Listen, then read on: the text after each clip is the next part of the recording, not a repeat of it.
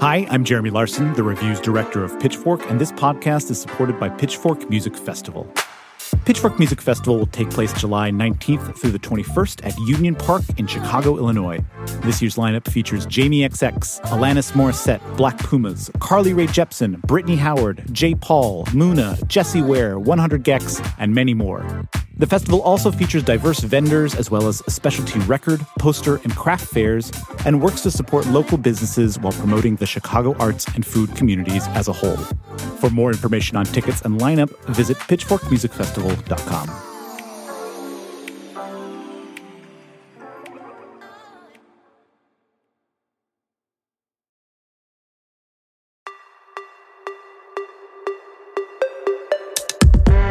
Hello and welcome. This is the Pitchfork Review. I'm Ryan Domble, features editor at the website. Pooja and Jeremy are out this week. And today I'm joined by a couple of my wisest, most trusted coworkers, senior editor Anna Gatza and contributing editor Phil Sherburne. Hey guys. Hey Ryan. Hi.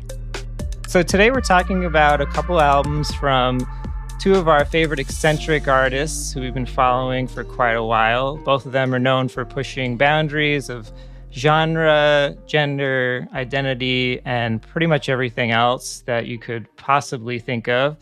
Radical Romantics is the third solo record by Karen Dreyer, who performs as Fever Ray. And Yves Tumor's latest is called Praise a Lord Who Chews, but which does not consume, parentheses, or simply Hot Between Worlds. Let's start with Fever Ray. Phil, can you give us a little background on their wonderful and bizarre career thus far? Yeah, so Karen Dreyer's from Stockholm, Sweden, and they've been experimenting with electronic pop for more than 20 years. They were first known as a member of The Knife alongside their brother Olaf Dreyer. The Knife started out making relatively sunny music like their very, very, very popular song Heartbeats. One night to be confused, one night to speed of truth. We had a promise made for hearts and men away. But they quickly became really mysterious sort of pop provocateurs, especially with their album Silent Shout. They wore masks, they published manifestos, they played with gender roles, and basically subverted every hierarchy that they could get their hands on. When I think of their sort of hijinks over the years, the one that always comes to mind is an award show in 2010 where Fever Ray was accepting a trophy, and they came up to the mic wearing a red hood that they pulled back from their head, and underneath was this mask that was like, it looked like their face was melting, like their skin was dripping in sort of globules. And then instead of giving a speech, they just sort of groaned into the mic. It was very, very weird.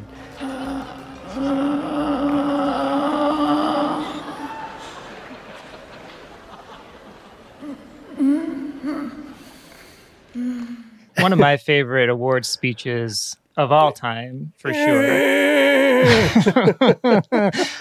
So Karen launched Fever Ray in, I think it was 2009. Fever Ray project has really taken on its own character, kind of progressing beyond what began as, this atmospheric electronic pop. Karen came out as queer around 2017's Plunge, and they used that album to sort of explore the ways that the personal could be political and vice versa. There's a really great song on that album, This Country, and the lyric goes, free abortions and clean water. Every time we fuck, we win. This house makes it hard to fuck. This country makes it hard to fuck. I mean, they'd always talked about kind of the intersection of the personal and the political, but they really brought it down to sort of nuts and bolts on Plunge. This house makes it hard to fuck. This house makes it hard to fuck. This country makes it hard to fuck.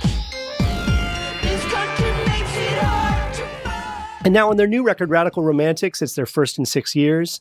It's very much an album about desire and sex, but as I expect we're going to get into in this discussion, it's about some other things as well. So let's get into the new album, which to me, it kind of sounds like a bit of a culmination or almost a combination between the first two in some ways. But Anna, I know you reviewed this album, Radical Romantics. What are some of the themes that you pulled out, the things that really grabbed you when you were listening? At first, I found it a little difficult to penetrate. And the first thing that I sort of picked up on through this weirdness or just unusual textures that kind of characterize like the Fever Ray world is that I started to hear sort of a desire for human connection. The main thing that I think Fever Ray sees as a theme of this album, which is love in a really broad sense, not only romantic love, but also like love between family members and like love that solidifies society. I also hear a lot of like fire imagery on this album, kind of balanced with the water imagery as well. Fever Ray sent out a fact sheet with this album, and the top of the fact sheet kind of gives their little details, and it has their name and their age and their pronouns, and then it says Aries. Not that it matters, but it's fun to think about. And of course, you know, I'm not a big astrology person myself, but I know that Aries is a fire sign, and I do hear some of those little elements in the album, like on the song New Utensils, which is a little bit impenetrable, but one of the images on that song is of someone building a fire.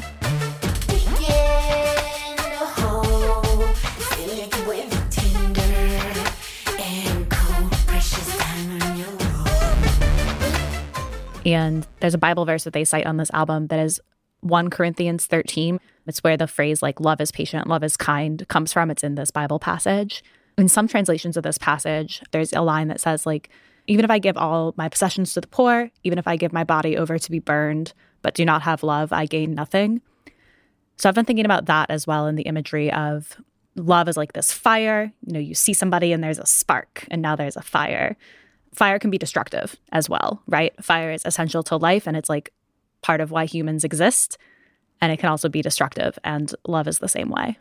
They talk about that in the interview with Sasha Geffen, no? This idea of like habits that are self-destructive and things that maybe you want to do and you have to tell yourself no. I found that really interesting, this idea of like part of understanding yourself and part of understanding your own desire is learning what you shouldn't allow yourself anymore. That interview with Sasha Geffen was on Pitchfork, and Karen had a lot of great things to say about, this idea of maybe Plunge, the previous album, was, quite literally kind of a plunge into this new queer world. I think they referred to it as they felt like a sexual baby, just kind of, being exposed to all of these new things. And this album is a little bit more contemplative in that way, that love takes time to process and there's no kind of quick fixes to love, because Karen is an enigmatic figure, but at this point we do know a few things about them. They're 47, they have 2 teenage kids, they were divorced from their husband. They've clearly been through a lot, and I think they bring this wisdom to this album in a way that I'm not sure if I've ever felt in their music before.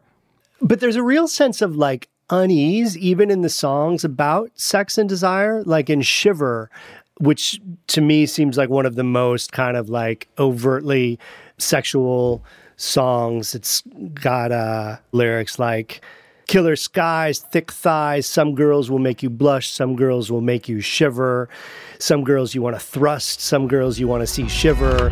Killer skies, thick thighs. Some girls will make you blush, some girls will make you shiver. I mean, it's a very sexual song, but at the same time, just in the tone of Karen's voice, I hear a real, I don't know if uneasiness is the right word, and maybe it has to do with the vocal processing that they use, but it's not this like strutting, swaggering. It's different from the lyrics. I think when I first heard Shiver, I really heard those explicit lyrics and was like, woo, like spicy. And as I've continued to hear it more, it sounds more dangerous. It sounds more cautious, nervous, and it's not always like an excited nervousness. That could just even be a representation of just like a dramatic representation of the uncertainty that you feel like when you swipe someone on Tinder and you're like, ooh, I'm not sure how I feel about this. And also, I was thinking about the characters that Karen is playing with for this album, which include this kind of office drone character with a cheesy tie and suit and cheesy haircut, and also this Lothario character who is bald with this creepy blonde hair on the sides, like coming down, like a midlife crisis ponytail pot belly type person. And Karen plays both of these characters. And, you know, in the video for another new song called Candy, the kind of Lothario character is doing a dance for the Square character. And it's just like kind of like a mind blown moment just watching this video. Like, I'm not really sure exactly what you're supposed to think, but it will give you feelings that you maybe have never felt before.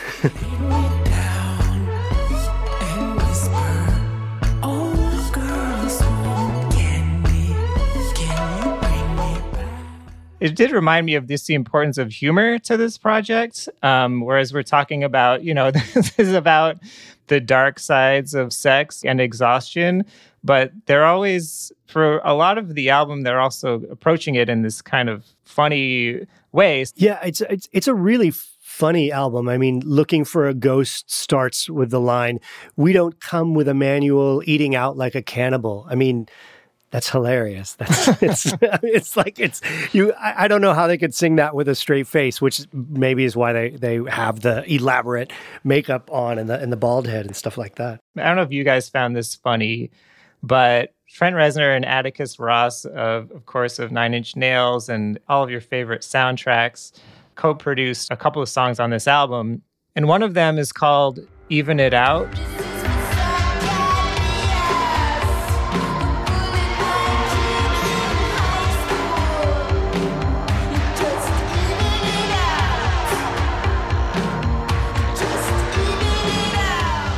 And the subject matter of this song really struck me because I've never heard a song take on this subject matter. And I've heard a lot of songs over the years.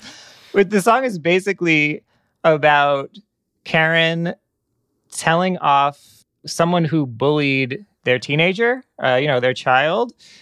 You know, the lyric is literally, "This is for Zacharias who bullied my kid in high school. There's no room for you and we know where you live." Like, that is like kind of scary, but it's also hilarious to me. Like, I'm not condoning bullying. But yeah, just this idea of like a parent calling out their kid's bully in a song is amazing to me. I don't know. Do you guys like this one? It's a big year for like ethically ambiguous parental helicopter parenting. No, it always makes me think of Lydia Tarr and the "Ich krieg dich, I will get you." I mean, it's terrifying. And, you know, as a parent who would probably do that very thing, it's so wrong. I mean, at least change the name. Like, apparently the bully's name is not really Zacharias. So I think this song aspires to something a little bit bigger. It's not only just an anecdote in a bigger story. I think they mean evening out the entire injustice of the world, making it clear when they say there's no room for you. That means everyone who holds cruel or like demeaning beliefs about other people. You make it sound like a Fugazi lyric or something. And, you know, listening to the song, you know, the Trent Reznor of it is just such a perfect match because, you know, the instrumental is kind of a little bit of a harder edged palette than maybe what we're used to hearing from Fever Ray, and it just matches this subject matter and this story. Looking for a Ghost was something that Anna was talking about, and I was just wondering if you could speak on the wide range of influences on that track. Yeah, so I had help discovering these because Fever Ray had a little cheat sheet, a little information sheet that they sent out along with the album mentioning some of these influences, but they didn't specify exactly what the influences were. So I did have to do a little bit of research and kind of track down where I think they're coming from.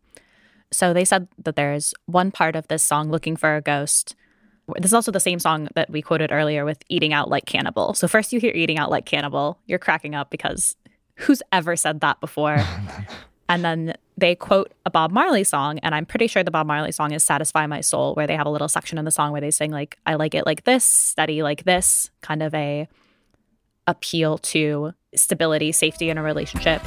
I like it like this.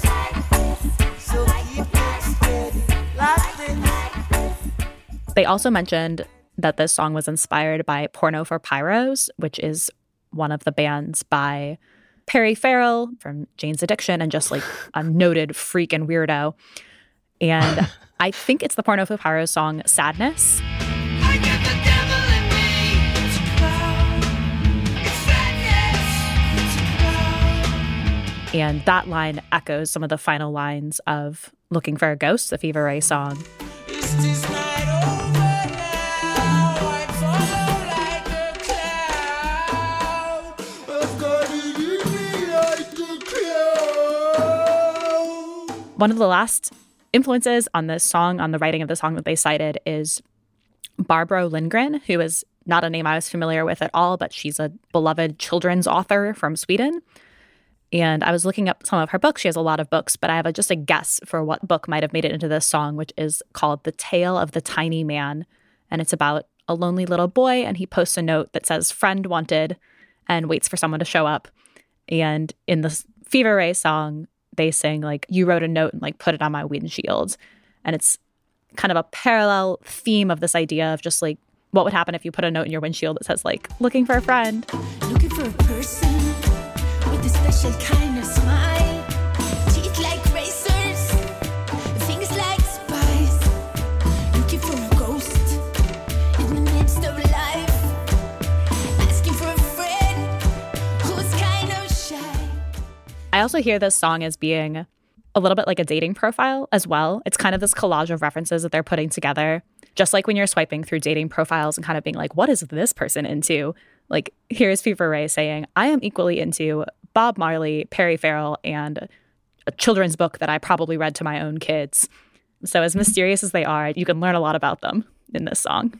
In the radical romantic love that this album is talking about, this song called Carbon Dioxide, it really kind of puts forth the infatuation part. Maybe one of the biggest songs, just kind of sonically, that Fever Ray has ever put out at all.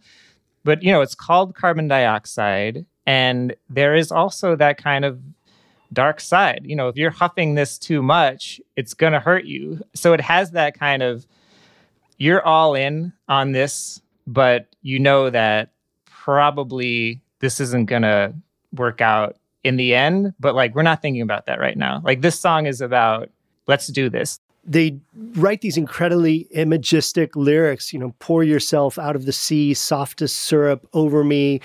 Okay. And then this switch, sipping a sparkling Tumor. You know, where did that come from? I just kind of let this song wash over me in a way. Sipping a sparkling Tumor. Wish me courage, strength and a sense of humor. Holding my heart. Yeah, Anna, I wanted to ask, what do you make of the last stanza there where they say, you had me on cuddle, swallowing the buds from the puddle. There's resounding gongs and clanging bowls. There's cats to guide my soul. It sounds like it's about a sound bath or something. Well, we know that cats are spiritual leaders. I just thought of something just now. I'm going to go back to this Bible verse, the 1 Corinthians 13, the first line. It's, if I speak in the tongues of men or angels, but do not have love, I am only a resounding gong or a clanging cymbal. No way.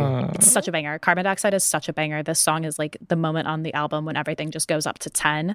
Mm-hmm. And even in that excitement or like a packed dance floor, there's still that like needling question of like, is this actually meaningful? Is this a deeper connection? Or is this just noise and hot air?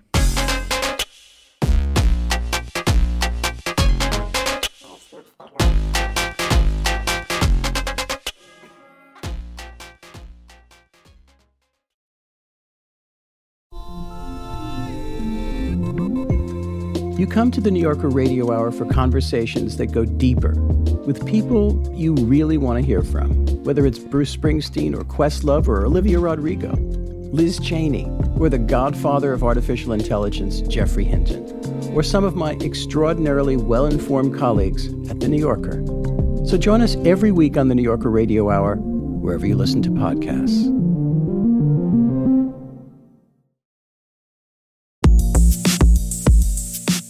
All right, we're going from Fever Ray's Sparkling Tumor to Yves' Tumor, and we didn't plan that somehow.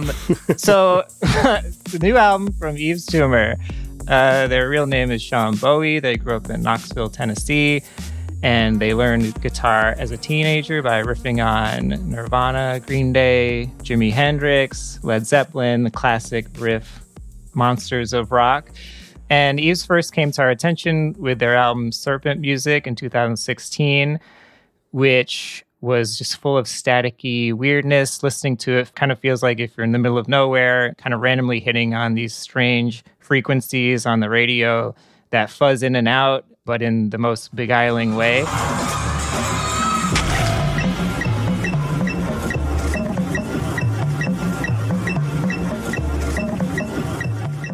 Their next couple of albums they released on the kind of famed indie label Warp, Safe in the Hands of Love in 2018 and Heaven to a Tortured Mind in 2020, were these pretty epic experimental /rock /R&B albums. So now, alongside their band of glam rockers, they're releasing this new album, which is called Praise the Lord Who Chews, but which does not consume, or simply Hot Between Worlds. But what does it mean? Like, I'm pretty sure it seems inspired by Dr. Strangelove or How I Learned to Stop Worrying and Love the Bomb, the classic Stanley Kubrick movie. I'm chewing on it. That's what I got, right? It's like, I think they're talking about being chewed up and spit out again and finding some kind of redemption in that, because at least you're not being swallowed by God. The other part of the title, or simply Hot Between Worlds, suggests this limbo. You know, everything is fluid with their entire project, so it rings true. I was just curious, like, what kind of references did you guys hear throughout this album? Like, Anna, what were some of the things that stuck out? So when I hear like Meteora Blues, like the first thing that I think of, because of the sound of this album and the way that, you know, the guitar is mixed into the tracks, for example, I hear Meteora and I think of Meteora, the title of the biggest Linkin Park album. Y2K new metal sort of sound is something that Yves is like discreetly mining on this track, I think, even if it's not intended as a conscious reference. But when I hear the very first seconds of Meteora Blues, just for a second, it sounds like Wonderwall. It sounds like somebody is about to fake you out and play Wonderwall. I thought the same exact thing.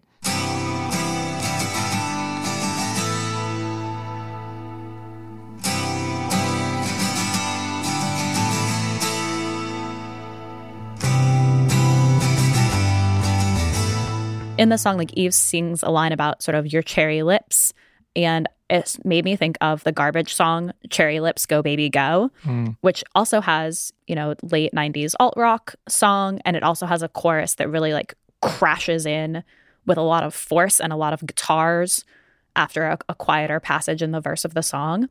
Cherry Lips, the Garbage song, is also like, I hear it as like a drag anthem. It's a song about dressing up and like gender bending.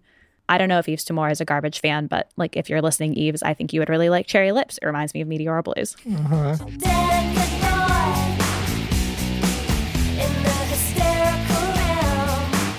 Phil, what do you hear on this track? I heard the chorus in Meteora Blues struck me almost as kind of pop punk. Like, I hear a lot of like post-punk revival here, but there's something about that sounded to me almost like pop punk.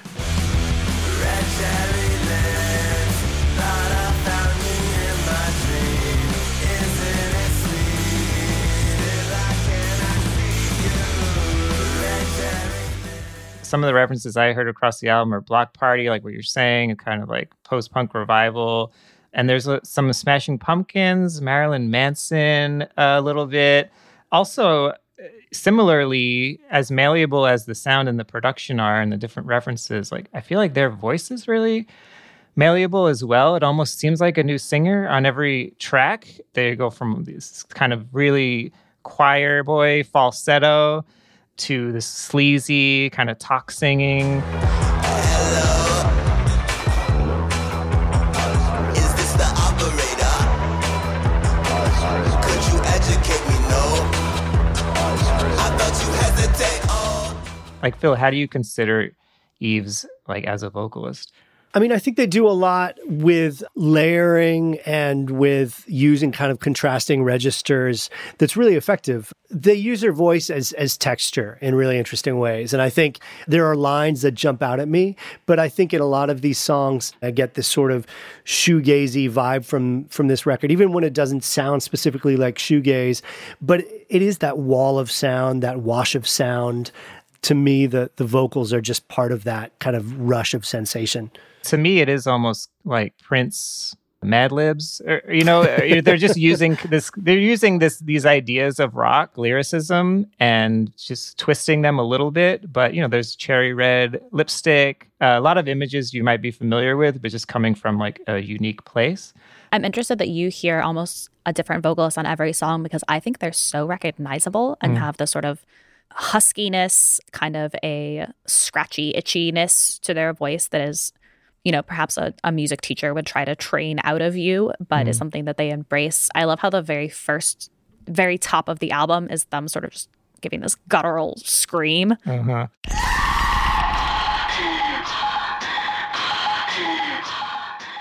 You can't know yet whether that's a scream of enthusiasm, like is that the scream at the top of like the MC5 song, or is it like a scream of like pain and disgust and terror?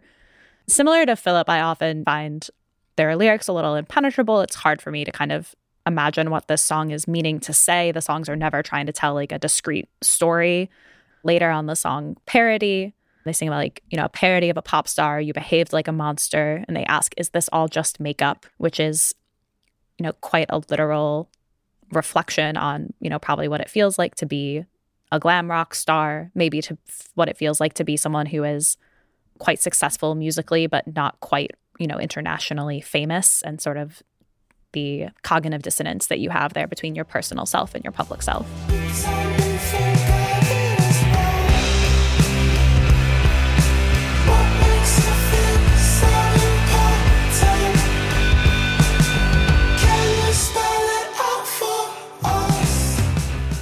Yves has some really incredible writing in there with things like, I feel like I'm fluorescent holding you. That's one of those lines that just jumps out at me. I think they have a really interesting way of their cadence or their diction. There's some really interesting line breaks and enjambment. And yeah, I think what you're talking about as far as the lyrics and the vocals keeping you off balance, a lot of that is also rings true in the arrangements of the songs and the production. You think a song will be going one way and then it suddenly takes a turn another way. Is one of my favorites. It's called Heaven Surrounds Us Like a Hood. And this is one of the bigger songs on the album, just like huge riffs. And in the middle of it, it kind of stops and you think maybe the song is over. And then this kind of Led Zeppelin riff, it honestly reminded me of Stairway to Heaven, which, would kind of go along with this album's title as well. But this kind of riff comes in and then it just gets bigger and bigger. And there's these sound effects of thunder and lightning. And it's an immense, immense song. And I completely love it.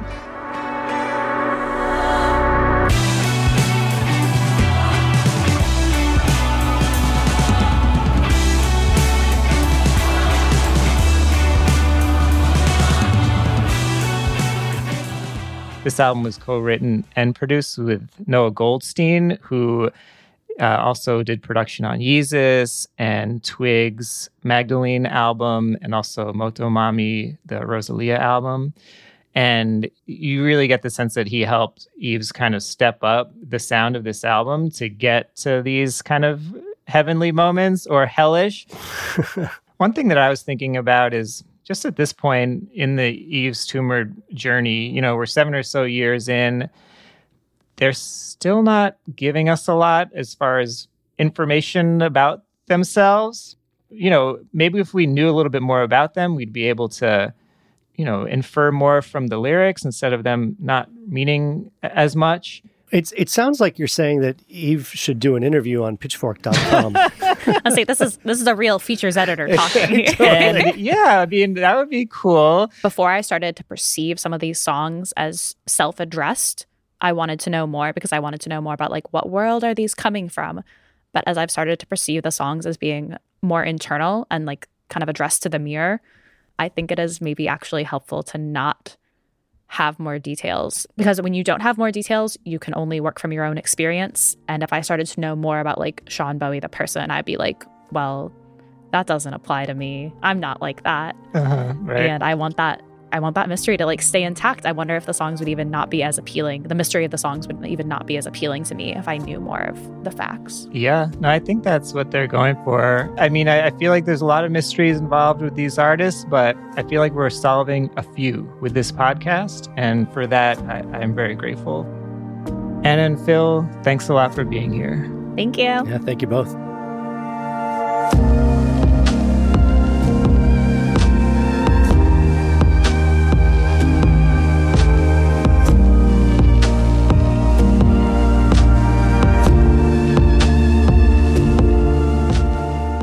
The Pitchfork Review is a production of Condé Nast. You can find Anna at tweeasfuck and Phil at Philip Sherburne. And you can read all of their writing at pitchfork.com. Catherine Fenolosa at Rococo Punch is our senior producer. James Trout at Rococo Punch is our technical producer. Jessica Gramuglia is our music supervisor. I'm Ryan Domble. Thanks for listening.